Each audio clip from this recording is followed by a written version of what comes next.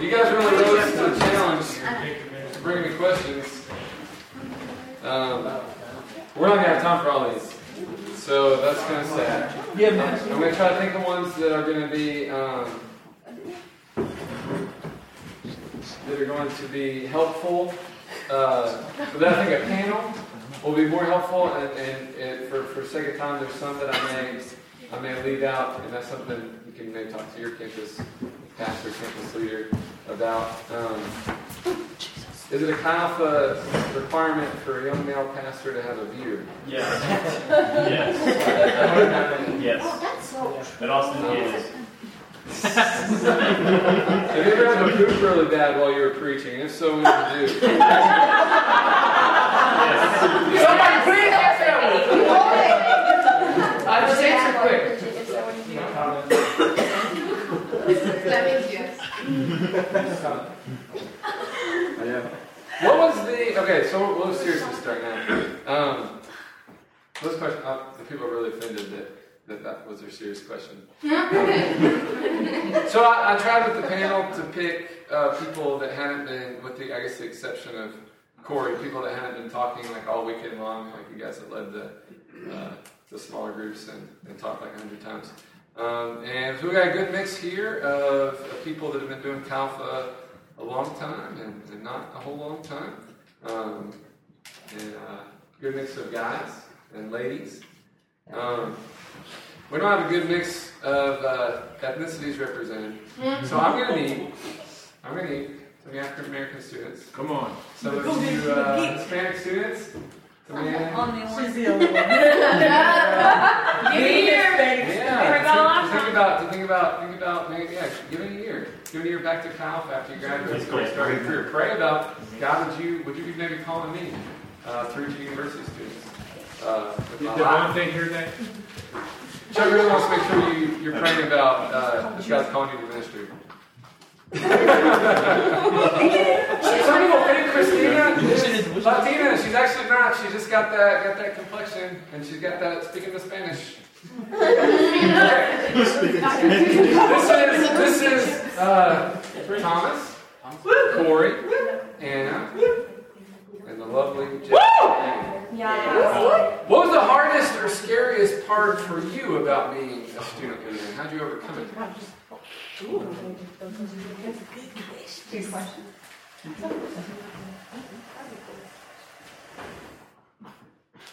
Anybody? I guess for me, the hardest part whenever I started leading as a student leader was the initial kind of building process of my small group. I kind of started from scratch and really didn't have anyone too specific. So I guess that was the scariest and most challenging and most difficult. But I guess how I overcame that was we constantly teach our students that it's not about them, it's about Jesus. So I guess as I started trying to make sure that was pounded in my head over and over again, he started building the core, and a lot of the people that in my first core that I led, or small group that I led, were people who I didn't have super meaningful, interaction with them beforehand. So that obviously it wasn't people that I just kind of brought myself, as Jesus kind of brought those to me. So. Well, lady. I think for me, the scariest thing was just that, like I failed. Like I would start my life group and no one would come, or I would plan an event or like do some evangelism on campus and no one would care. And so I really worried about that, and prayed. And I think it was really growing though. The process was really cool because the Lord used it to show me that my identity isn't in how many people come to my life group. My identity isn't in whether or not I can pull off an event. Like Chuck and Laura were great. They're always so proud of me. Even the days that I'm I blew that. They're encouraging and there for me. And kind of learned that it's not about this formulaic, you do these 5 things and you're the good leader. So I really like legalistic things where it's do X, Y, Z and achieve this. Leadership's not like that in the kingdom. But I think it was really growing last year. But It's taught me to rely on God, in like anything we do for His kingdom. Anytime we share His word, like it says in Isaiah 55, His word never returns void. It always accomplishes the purpose for which He sent it. So whether or not I get to see the fruit of that, God's working. And so. So Thomas? For me, the first year that I led a small group, I spent almost zero time with the guys in my small group. I spent almost zero time with them outside of D group for my small group or outside of Chi Alpha. And at the end of that school year, I really regretted not investing all my time into those guys. And the next year, I was like, or over that summer, I was just like, all right, I'm not going to have the same regret again.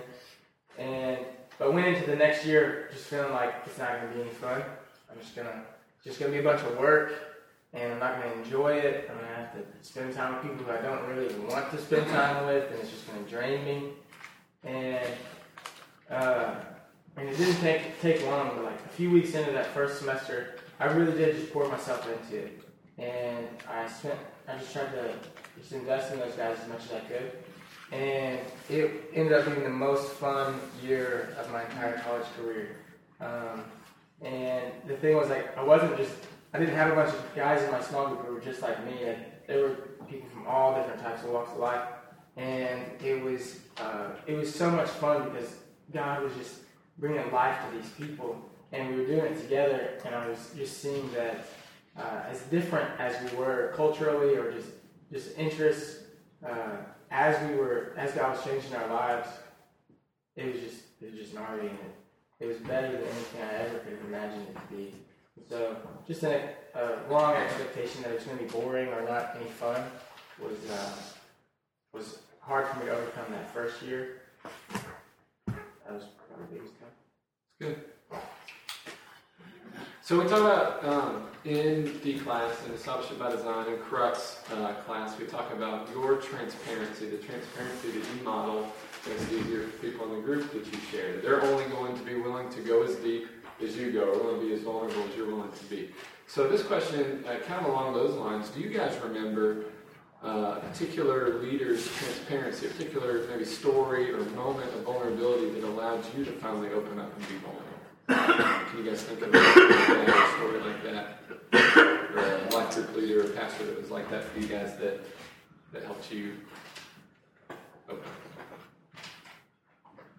up? Yeah. After I came to Christ, I was really fortunate to get involved in a youth group. So it was kind of modeled for me like right off the bat as I started living for Christ. But my youth pastor and his wife are just like, they're an open book. They're still an open book. Like we spent the weekend with them a few weekends ago, and like they just say what they think. They're completely upfront about their struggles, and I think that blew my mind to see an adult, like a grown up with kids, just being like talking about, man, I've been struggling to read the Bible this week. Pray for me, and like that was the leader. But I think it would start on that level, and they just share like real stuff in their life. And it just set a really good precedent of being open and just a freedom to be open. My sophomore year, I was in a discipleship group with this girl named Andrea, and she had just gotten married, and so she didn't talk about everything that was going on in her life, but she told me years later, and when she had a different perspective. And I just remember her sitting with us and like talking about the abuse that she had encountered, and just how she was forgiving her dad and she was praying for him and just doing hard things and just bringing us along with her in it. And so I've gotten to tell that story so many times for people who don't know how to forgive their dad. Like, she was at the lowest of the low, and like through all of that, her dad accepted Christ. But I just watched her talk about her insecurities and how she didn't like talking in front of people, and she wouldn't choose to do the thing that she was doing, but she did it because she loved the Lord. And so just how she openly lived her life, and she just lived in boldness in everything that she did. And she wasn't perfect, but I don't know. I'm still challenged, even though that was 6 years ago. For me, I entered into a small group as a super lost person, and I spent a little bit more than 10 days with the guy that was leading my small group at the beginning, and I was open to showing up and hanging out at the small group, but for whatever reason, I was entering with the mindset that I had to be somebody that I wasn't, that I couldn't be real or couldn't be open. Walking into that I had to somehow transform or fit into their mold. But then, as we kind of worked through that first one, it was we were talking about it was like an openness talk, and he just modeled really well what it meant to just be open and be vulnerable to people. And I saw through that okay, well, my life is really jacked up, and I expected I was like, man, this guy's a Holy Spirit level number like 100, and I can't possibly be there. But just him being open was, I was just like, okay, well, he has broken and stuff too, so I can be here and be broken as well. So that's kind of how that pushed me. So it allowed me to be like, okay, well, I can exist here and be real and be who I am. It's good. You got something? Yeah. A couple years ago, I had a buddy that he came into the house, and there was a bunch of people in it hanging out, and he's like, dude, I want to share something with you. I felt like the Lord put this on my heart to share with some other guys that I've been doing, and it's just been super awesome. And so we went outside, we walked around, and he started telling me about how when he was like 9 or 10 years old, he was molested by one of his uncles, and how just through the years he through high school began to live like a homosexual lifestyle. Started sharing with me different things that understandably would be embarrassing things to share with somebody. And like the way he was telling me, like you could tell that he was just free from it. He didn't have any shame or embarrassment. And he was just telling me, he was like, man, I realized how much like the enemy was just entangling me with this shame that I had. And the only way for me to get free from it was to just open up about it. And I remember him telling me, like in the moment as he's telling me this stuff, like there was not one thought in my head of, man, this guy's gross, or this dude's a freak, like what? Like not hanging out with this guy anymore, like nothing like that, anywhere along those lines. All of it was just like, man, this sucks that this dude went through this, but at the same time I'm like, this guy has a very noticeable amount of freedom, like I want that exact same thing. And just totally helped me to feel open to sharing stuff that I had a lot of shame with from my past. And I've seen just in our D groups this semester an incredible amount of openness just in the students' hearts as I try to model the exact same thing what my friend did for me. It's good. It's good. So we had a lot of questions that were about prayer, about communicating with God, about hearing from God, hearing God's will. But I'm going to kind of boil it down, several of those condensed down with this question about hearing God's voice, hearing God's will. How do you discern the voice of the Holy Spirit from just your own thoughts? You guys don't all have to answer, but if there's one or two that have.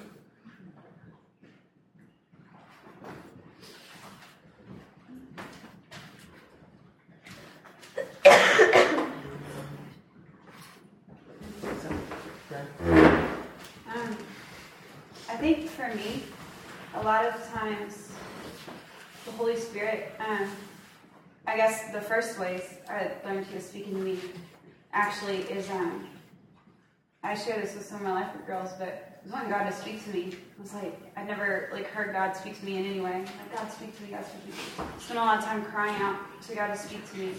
And the way I knew He finally did is because the Holy Spirit spoke to me and told me to do something that I would never do on my own. And so it was like, did I make that up? And I'm like, I wouldn't make that up. And it was just really weird. And I had just gone through like a really hard time in my family. With one of my parents, with my mom. Okay, and the Holy Spirit said, I want you to go tell your mom you love her. And it was kind of one of those things like I decided to walk in obedience because I wanted to hear God speak more. And there was something so terrifying about hearing him speak and telling me to do something I didn't necessarily feel comfortable doing at that time. But then I felt like if I didn't respond to that I would kind of like quench that thing that I just started to walk in. So I prayed about it, and he was able to help me do it. And like, he's worked out so much healing in that relationship. So I'm glad I did. But a lot of times it's like something drops in my spirit, and I know it's not me, and I know it's not like spicy food or I ate something funny, like I know it's the Lord, because it's just something that I wouldn't come up with on my own. And so I'd usually, I'm not saying like hesitate, but I usually take a second to be like confirm, like that's you. But then if I feel like it is that, like I want to respond to that. Because I feel like the more you respond, the more you get used to hearing his voice, and the more you kind of like open yourself to hear him. If you don't respond or you kind of like ignore it, then like it gets harder to hear him for a while. I was going to say the same thing, like, just in the times where I felt like the Holy Spirit was talking to me but wasn't totally sure if it was him or if it was just my own thoughts, there were times where I just had to act on it and just test it. And then usually after I would act on whatever I heard, usually I would find out that, okay, that definitely was the Holy Spirit. There was one time I was in class, and it was an interesting time, but I felt like it was weird. I remember I turned and I looked to the back corner of class, and I got my eyes just locked on this girl that was sitting in the very back corner, and the word sickness it was just like, she's sick, just was in my head, and I waited till after class was over. I saw her in the hallway, and I was like, hey, I just felt like the Lord just gave me something to share with you. It might sound kind of weird or interesting to you, but I felt like he said that you have some kind of sickness or something. And she just started to bawl. Just weep. And I'm like, I think this is a good cry. I don't know. But, and then she just began to share with me like how she had just a ton of fear about following God. And what I realized later was like it was a spiritual sickness that she had that was keeping her from following God. And just by me like stepping out and testing it, it helped me for the next time the Holy Spirit spoke to me. I was like, okay, I've heard that voice before.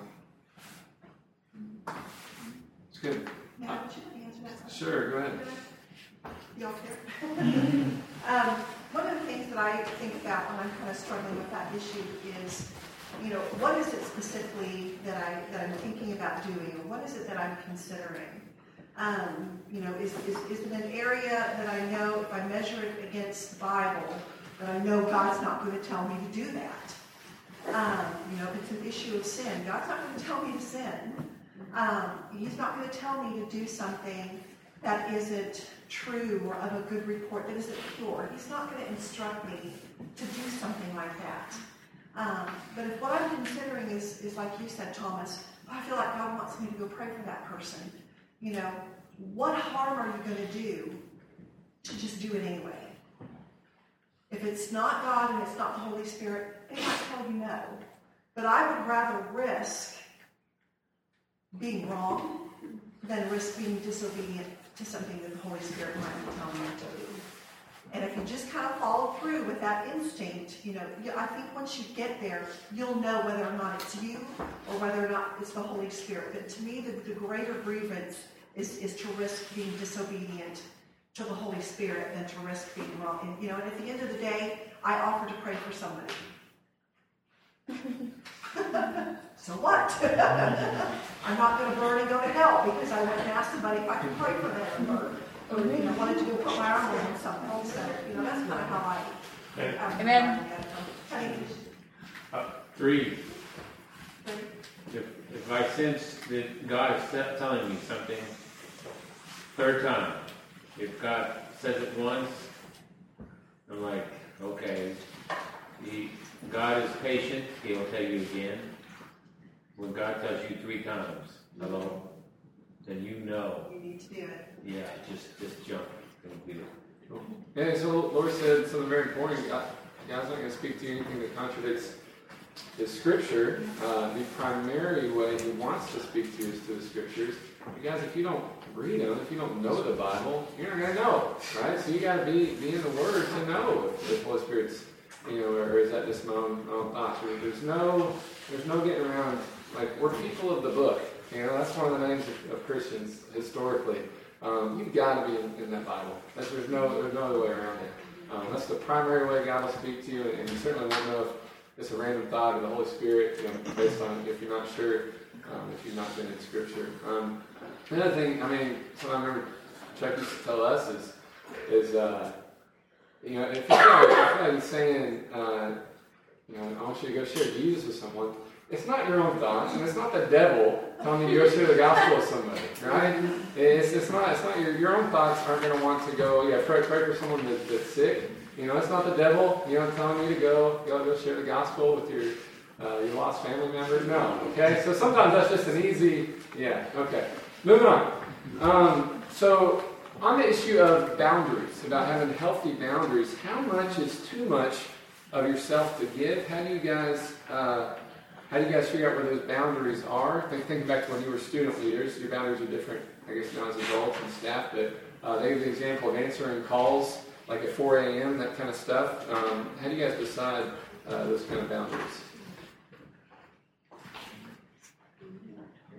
I think it depends person by person. Like, if I have a girl calling me every night at 11 p.m., probably going to have to talk about it. If she's not actually dealing with stuff. Because we don't want people to come to us. We want people to go to God first. And so I think, first of all, a lot of that can possibly be alleviated by your one-on-ones and your small groups and just your interactions with each other. Always be pointing things back to the Word and always be praying.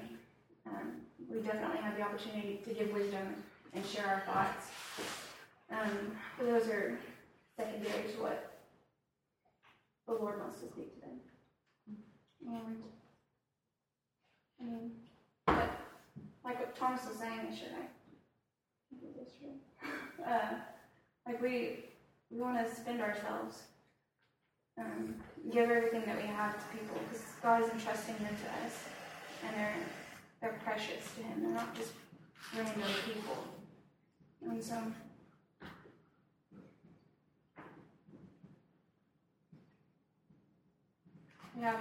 I think you'll have to figure out what that looks like for yourself, depending on what your tendencies are. But just in general, just be willing at least to give everything, whether that looks like your money or your time or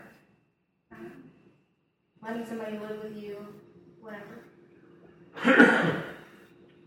So for me,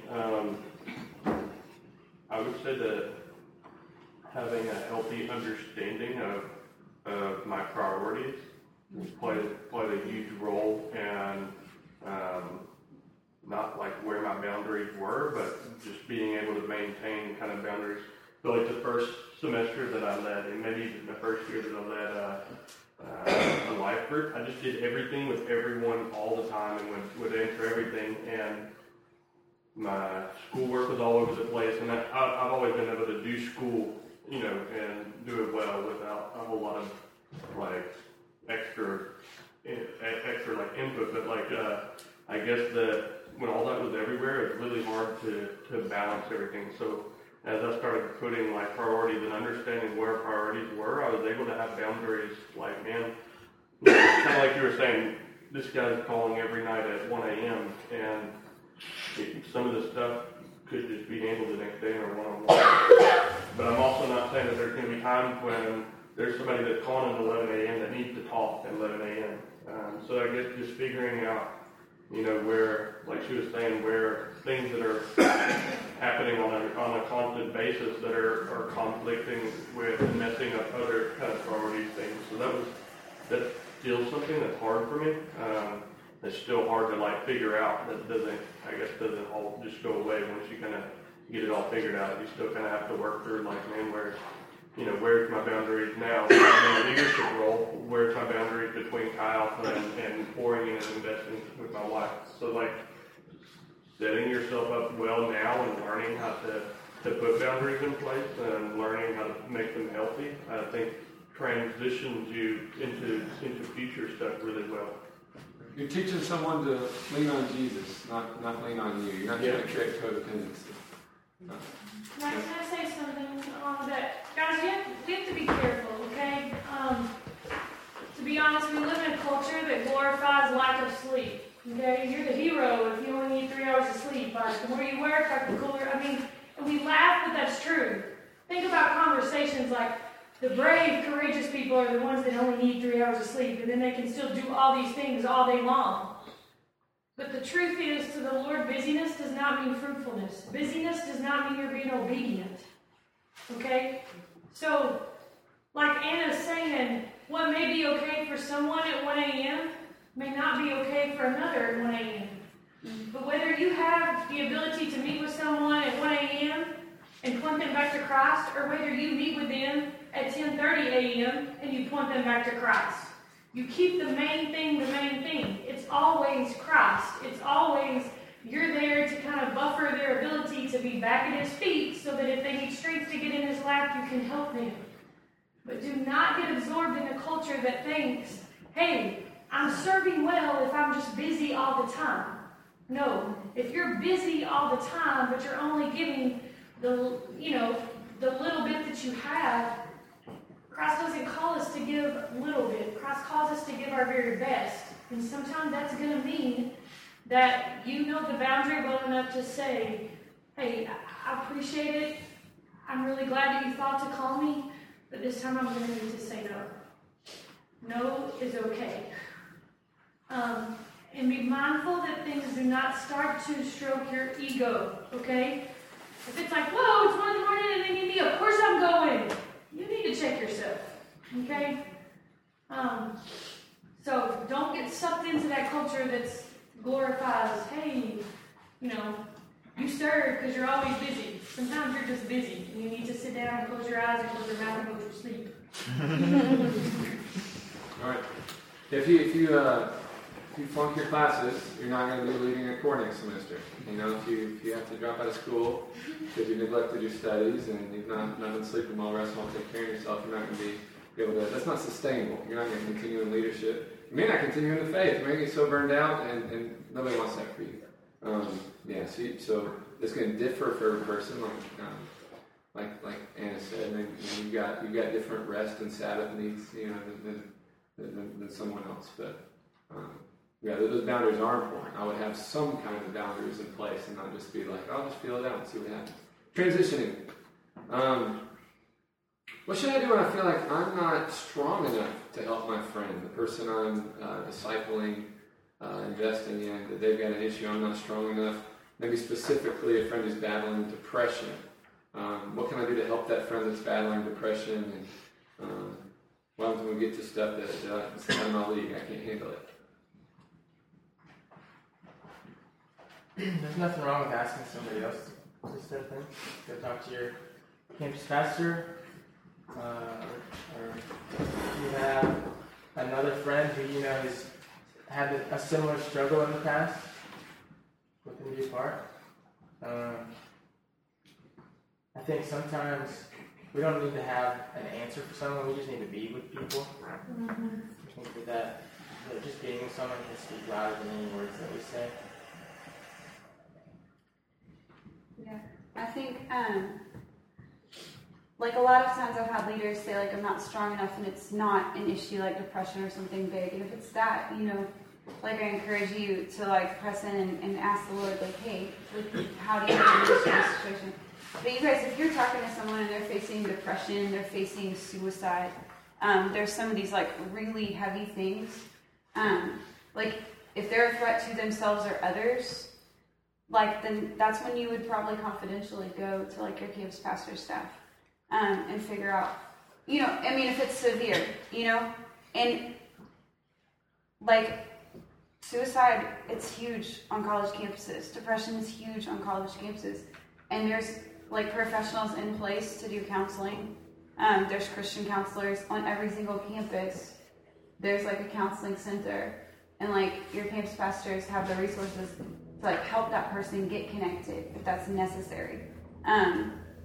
Because like I've also seen students decide like I'm just gonna counsel this person out of this situation. If it's like severe, sometimes you have to say you've got to invite somebody else into this relationship, and I know, like, so to put this really succinctly, I struggled with the eating disorder when I was in high school, like severely struggled with it, to the point that I was very close to death, okay, and then the Lord delivered me from that, and He healed me. But when I was we were married, so I guess I was a staff at that point.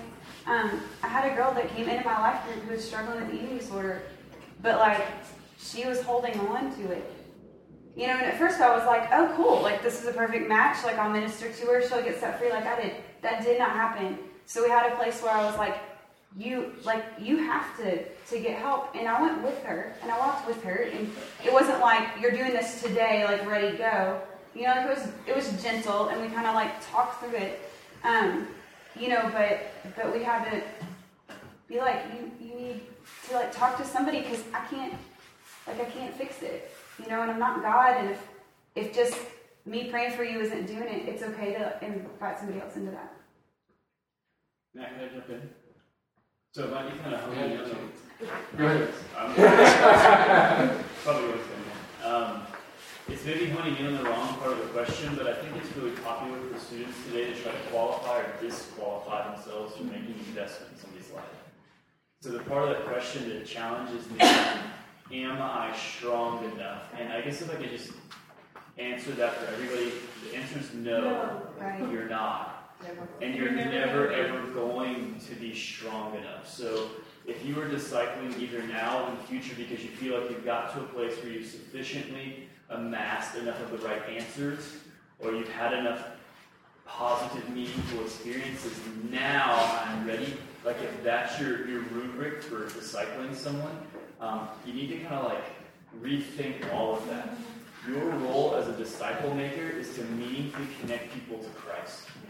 So there's not like a qualitative standard for that, whether you're strong enough or not. So if there are like serious sort of issues, emotional sort of things that people aren't willing to connect to Christ about, cool, the advice given was fantastic. But I would just encourage you that Christ throughout the gospel doesn't make any of those qualitative remarks.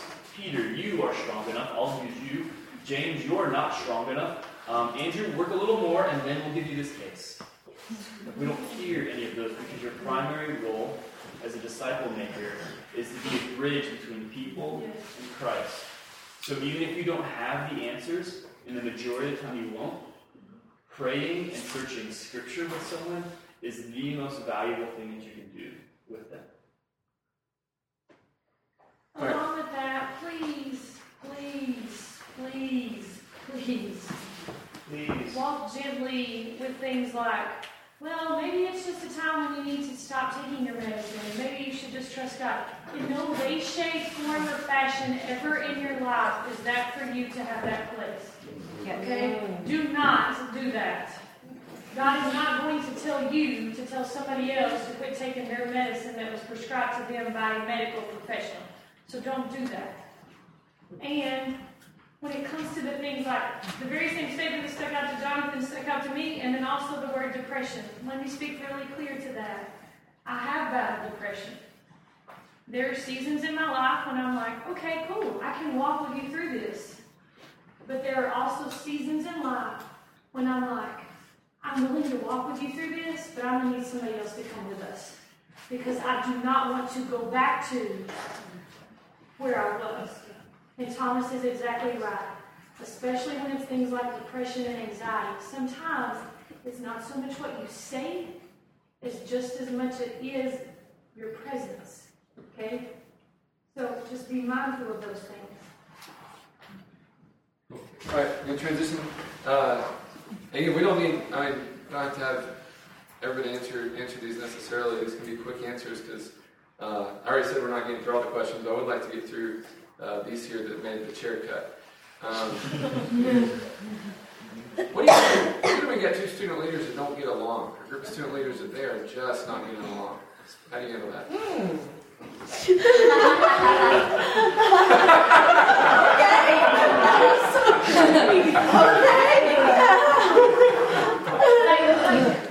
We need you to go get it. I'm gonna put them in a closet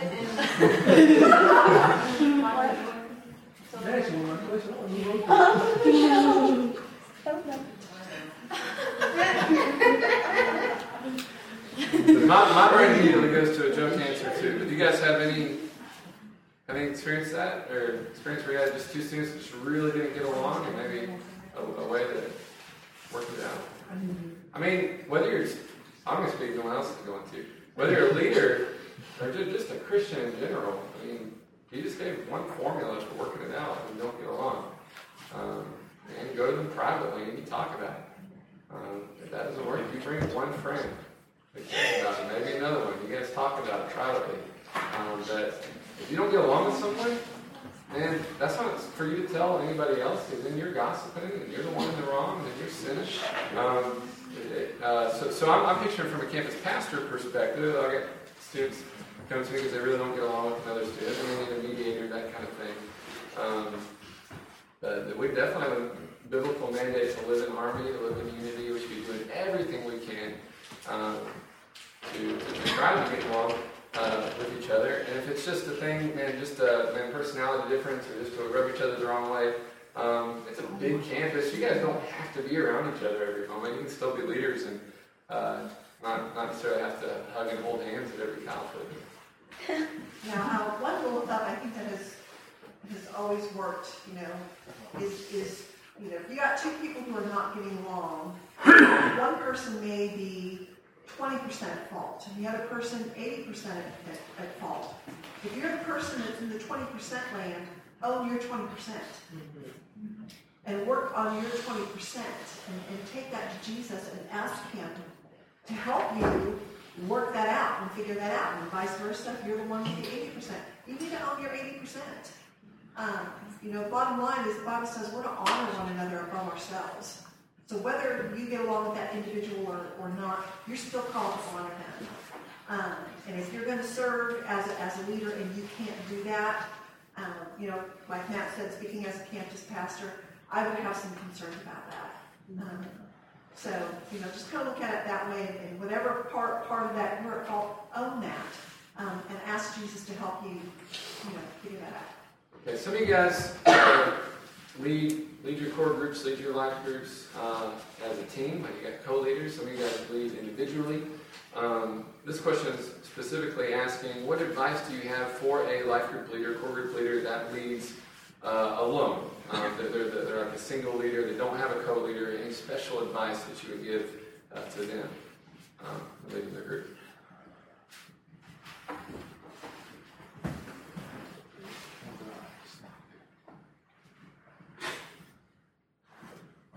Okay.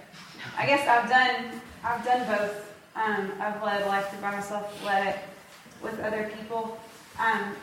If you're leading it by yourself, I'd say you just get to listen to Jesus and do what he tells you, and sometimes that's easier than working with another person and unifying that vision. Not always, okay? But things that I would think about ahead of time, and as I lead that group, is making sure, you're not ever going to miss that time that you're having life group. Make sure you have time to spend with each of those people that are in your life group. And if you've grown to a size, larger than 6-7 people, you need to be raising up an apprentice. But here's the deal. If you're a life group leader, whether you're leading by yourself or together, you always need to be raising up somebody, because eventually you're going to finish college and what's going to happen? You're going to graduate and go. And do you guys like Chi Alpha? Do you want it to still exist when you're gone? Cool. Then we need you to be raising up other people. It's kind of one of those ministries that since you're only here for 4 years usually, you don't usually become a leader until sophomore year, right? Leaders are kind of always, like we always have people graduating out. We always have new people coming in. And so as staff, we're mindful of that. But as leaders, I think Chuck really was good about teaching us to be mindful of that. And just always like, whatever you do on campus, doing it in a way that you're essentially replacing yourself. You're raising somebody else up that's going to take the reins when you're done. So if you find yourself at a place that you need help or it's overwhelming, man, it's time for that apprentice. And you pray and ask God, like, who could that be? It's good. How do you guys, on the panel, when you think back to when you were student leaders, how do you overcome the fear of offending someone with your beliefs? That fear, that worry, a lot of that's cultural, that, man, I'm going to really offend someone when I share my beliefs with them. What about you guys? I try to present, so my core, my small group or core group, whatever you call it, my goal, and at the very beginning, and usually if I have new people step in, I'm going to tell them I want that to be a place where people feel free and open to express whatever they believe. If they think Jesus is the Easter Bunny, that's fine. They're still welcome, and I still want to hear what their thoughts are. And in doing that and expressing that, you create a place of openness where people can feel like they belong to that group regardless of where they believe. And I guess I would just, as that's been a way I've kind of been mindful of not offending someone, but then that still gives me room to say what I want to say or say what I feel like the Holy Spirit leads me to say, because at the end of that group, they can take that or leave that because they still have the room for their own opinion to come into that conversation. It's good. Yeah. In a different setting, like if you're meeting somebody brand new, you walk into the student center or wherever you're at, and you see somebody sitting by themselves at a table and you want to go to talk to them. I think that we can psych ourselves out and just think like, man, they're gonna think I'm trying to force Jesus on them. But I think that if you really think about it, we have those conversations all the time where we are trying to sort of convince somebody to do something, essentially. We have experienced Jesus, and we have found that Jesus is better than anything else that this life has to offer.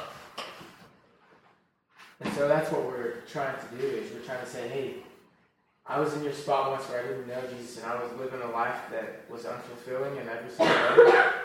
And I know that even though I don't know you personally, I know that Jesus really is what you really desire in your life. So in the same way, like when we have conversations about iPhones and Androids, Samsung, like, hey, this iPhone's been really good to me, you should get one. It really is. Everybody's like, no. Alright, same way. If you got an Android or you got something else, you're like, this is better, you should get one. I think that we can, I think we really can gently and openly share our parts of our testimony with people that allow them to see that we're real people, that we're not just there with an agenda, but that we really do care that they are really see their experience in Jesus, that they're not just helping us check off our to-do list. It's really good. Yeah, people aren't going to like hearing if they're going to hell. And I would never lead with that. But yeah, exactly what they were sharing, that Thomas was sharing about, just share the hope that you found in Jesus. Lead with that. And what you've experienced, what you've tasted and seen to be true. And I know when you lead from that kind of place, it's going to be disarming. A lot of those kind of things become heated, they become offensive. When you just talk about the goodness of God, the grace of God that you've experienced, the brokenness that God's healed in your life, is much better approach. Transition. So we have on your panel here, three of our panelists are married. One of our panelists is engaged and soon to be married. I'm sorry, ladies. Thomas is getting married this summer, a couple months.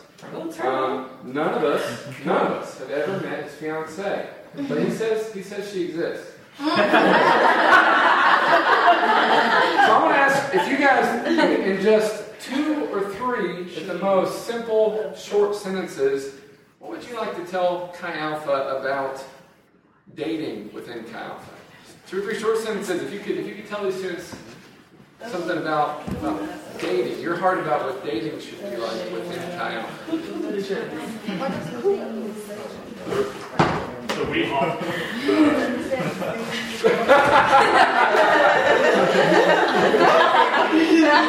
Brandon's on the edge of the seat. So we often tell our student leaders during one of our retreats not to. This is particularly going in the direction of like what they're doing with their court, but I think that applies to this situation as well. We tell them not to move until they pray. So not to make any big changes or to begin moving towards something until you prayed about it and you heard from the Lord. So I would say the same thing with dating. You don't see the concept of just dating around through Scripture. And I would just encourage you that if you don't hear the Lord, inviting you to begin moving on something, not to move until you've heard Him. I think that Jesus really modeled the way that a man should pursue his spouse or his future spouse. He calls the church his bride often. And if we look at the way that Jesus pursued his church, we should, as men, should pursue women the same way. There's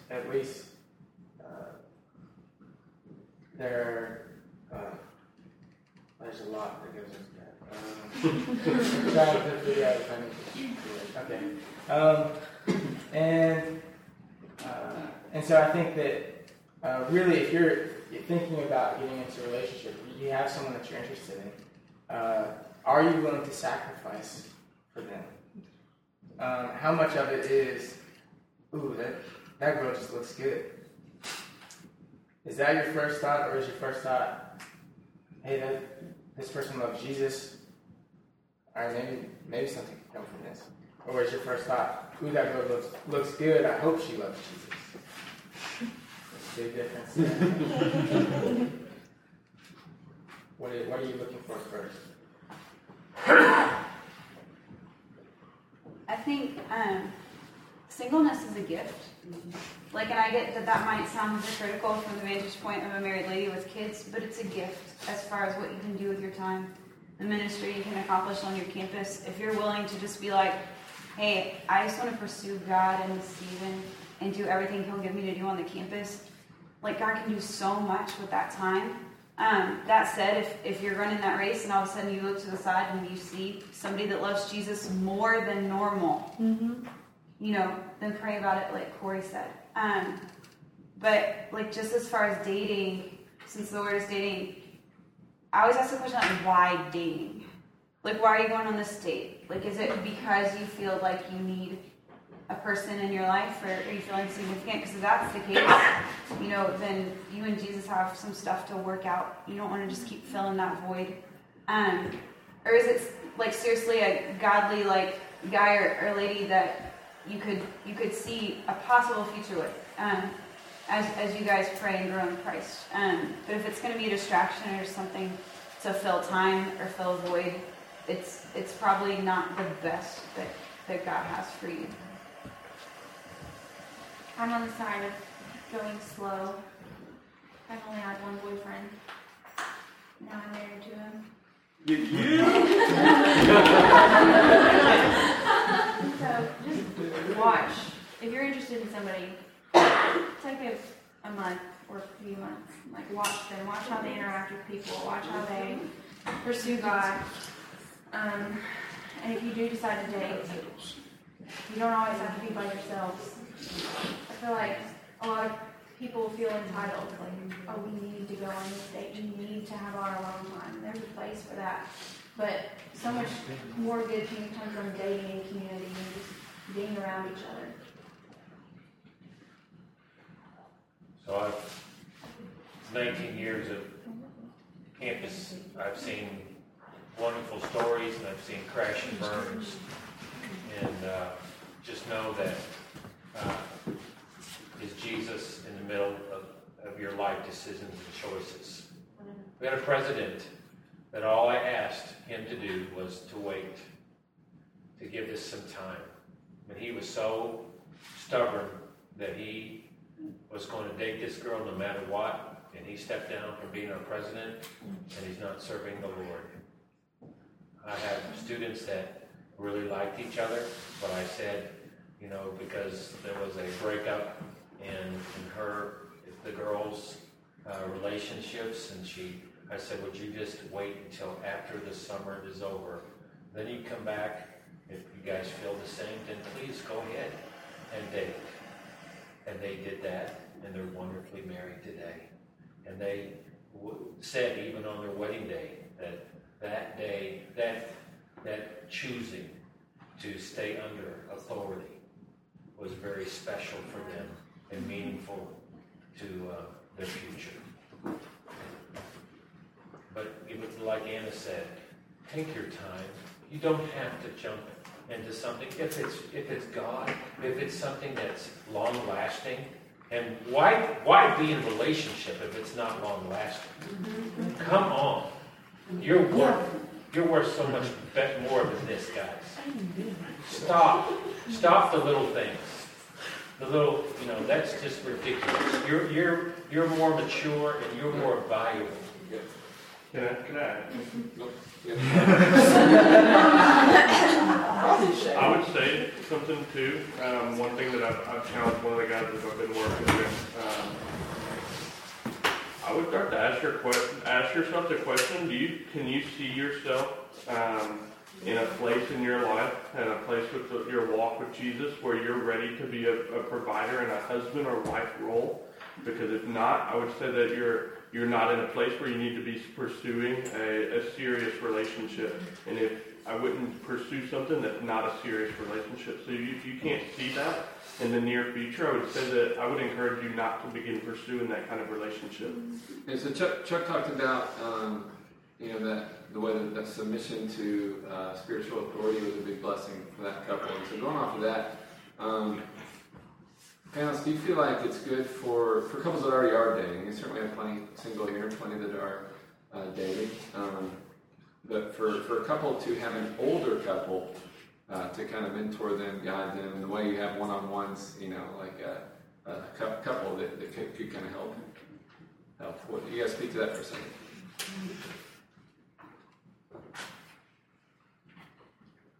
Or to home. Yeah. I think it's absolutely phenomenal to find another couple. Like I guess like Matt and I had Chuck and Lori. We also had another couple at the church we were serving, like helping with youth ministry, John and Laura Driver. In Sunday school, every Sunday there weren't a lot of young adults or anything, so it was like John and Laura and Matt and Jackie in the Sunday school room. We talked about life. But that stuff was invaluable because, you could just ask questions and be candid. And I think it's cool to have those couples who can go through. Are y'all meaning like if you're in a serious relationship? Like, you're meaning like be with other couples if you're very serious in that relationship, or you're just dating?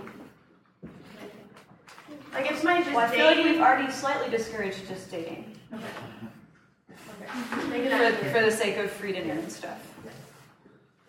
So are you talking about like marriage counseling? No. Okay.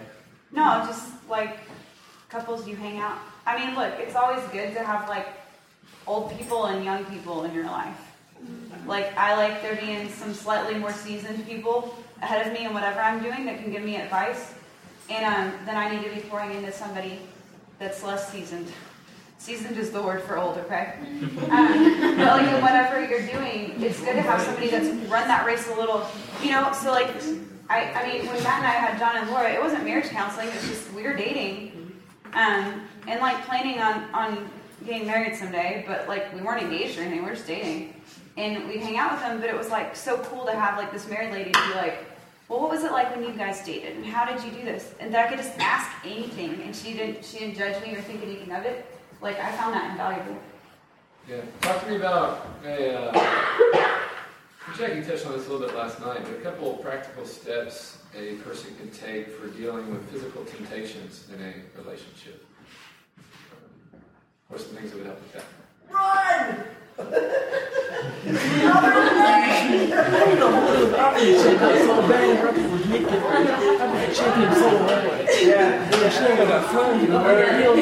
the word it talks about, it says flee from sexual impurity. And lots of times we like to just kind of like try to nudge it away. Like, no, just leave me alone.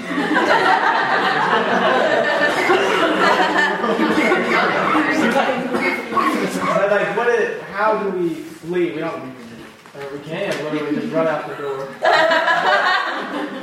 But I think fleeing is actually, there are steps we can take that keep us from getting to a place where we have to run out the door, you know? I think that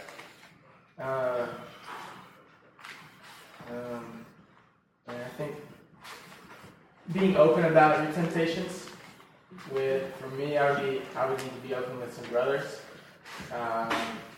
and just be like, hey, this is where I'm at. Just be honest where you're at, and say, this is how my flesh feels. This is what my flesh wants. I know this is not what my spirit wants. This is not really what I want to do. I need some help. I'm not going to let a fear of failure or a fear of screwing up cause me to just get out of the relationship. But I think that if we're just open and honest with where we're at, and we don't try to act like we're not tempted, or we don't try to act like we're not having like lustful thoughts or whatever, we are open about it. I think that can be one of the biggest things, because the more we hide our thoughts, the more we hide our sin, the more we hide our stuff, the more we tend to just give in more. So I think just being open with it from the very beginning can be one of the most helpful things. Good. Yeah, okay. The goal to keep in mind here when it comes to being in relationships is to not say to yourself, how close can I get to the line and not cross it? The goal is to say to yourself, how far away can I be from this line? Because I don't even want to even risk the possibility that I might cross it. So when it comes to temptation, all bets are off. You do whatever you have to do to stay here. And don't try to get as close to that line as you can and not cross it. Try to get as far away from that line as you can. And predetermine your boundaries. Predetermine before you even begin dating that person what your boundaries are going to be. Because if you don't do that, you're going to be in trouble. How many guys heard me say that? Okay. Yeah. It's not too early to have the boundaries discussion. It's your first date? Not too early. These are my physical boundaries. Hey, she'll get weirded out, if I bring it up this early. Who cares? Right? If she's the right girl, if he's the right guy, these are my boundaries. You just got in the car. These are my boundaries.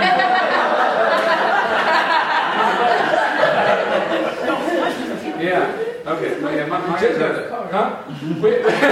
Yeah. Where is he? Why are you guys even in the car? Just stepped out on the sidewalk with you. Okay, so we have 3.5 minutes left until noon. So just these two quick questions left dealing with after college, after I graduate. I'll hit this one first. Giving back to Chi Alpha after graduation.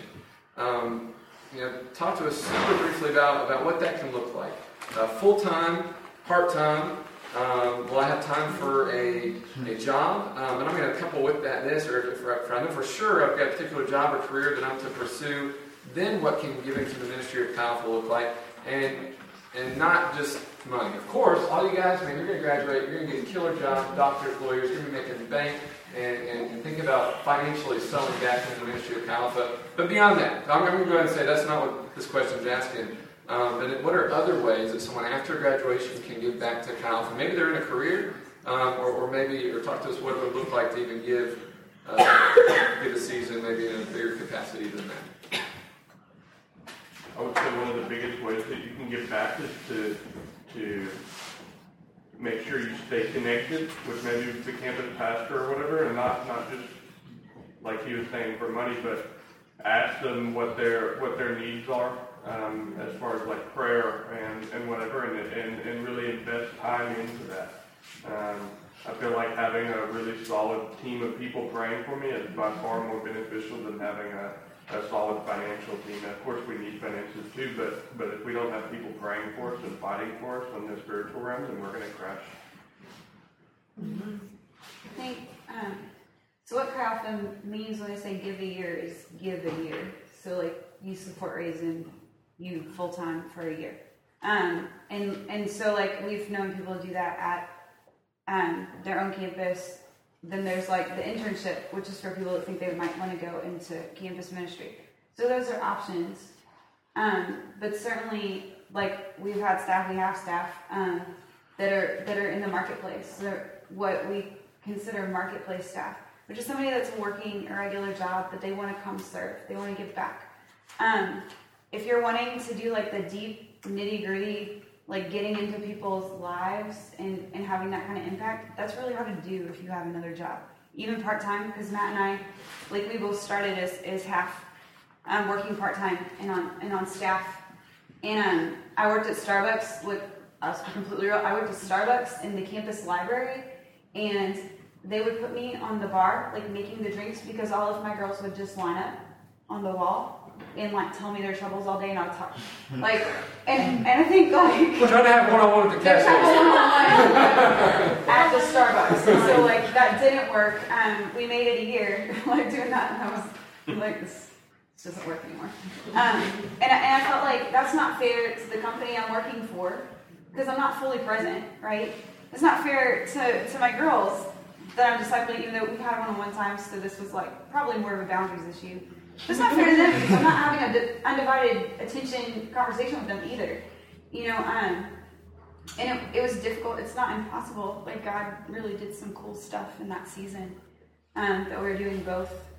You just ask the Lord, like if you feel led to do that, what it is that He would have you do.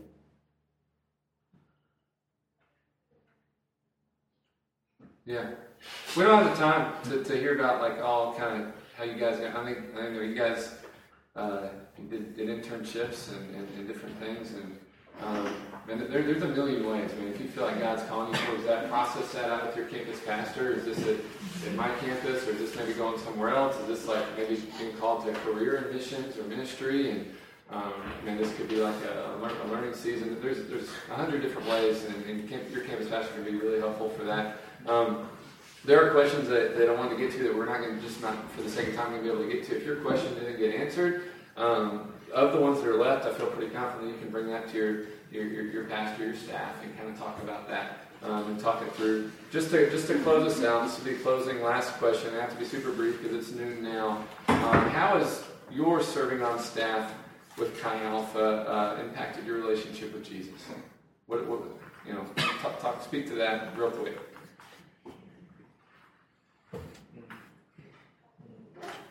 For me, I'm pretty fresh and new on staff, but I guess transitioning from student to staff, I guess I never saw how much goes into doing Chi Alpha, and I guess I realized how much you have to lean on the Lord and the Holy Spirit and kind of His power and just completely and always kind of being refilled kind of back up. And if I'm not, I guess, entering into a staff role, I was able to see the need to exist in His presence throughout my day, throughout all of it. Or I wasn't going or walking in this role wasn't going to be sustainable. And not that I didn't have time that I spent with Him, but I guess I was alerted and aware of like an increased need and dependence on Him if I was going to be able to do this thing and do it well.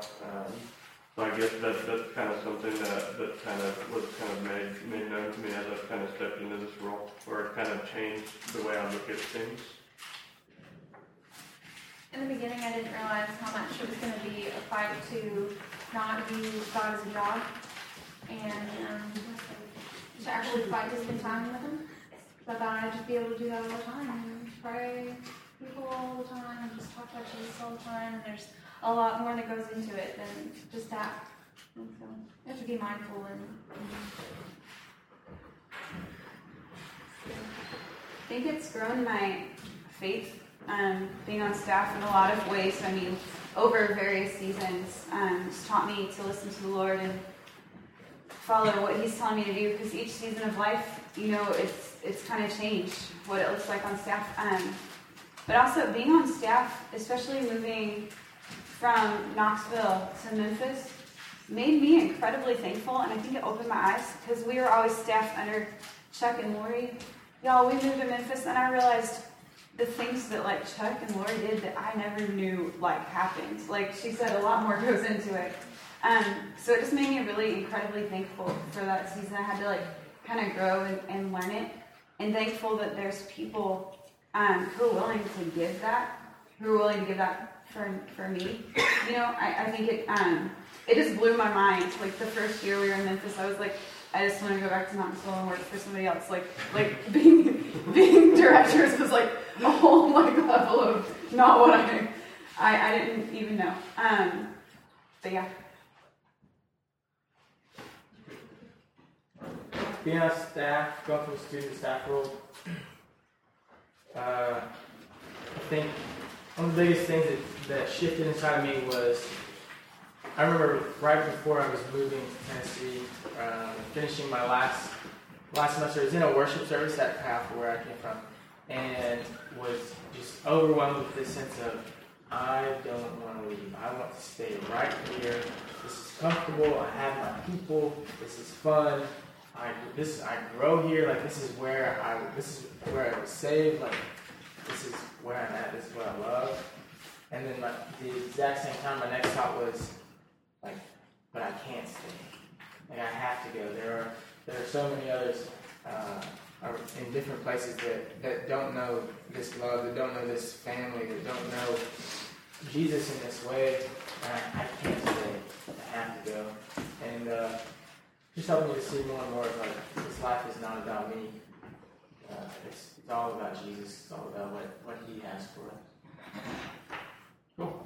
That's it. Hopefully this panel time has been helpful, encouraging to you guys.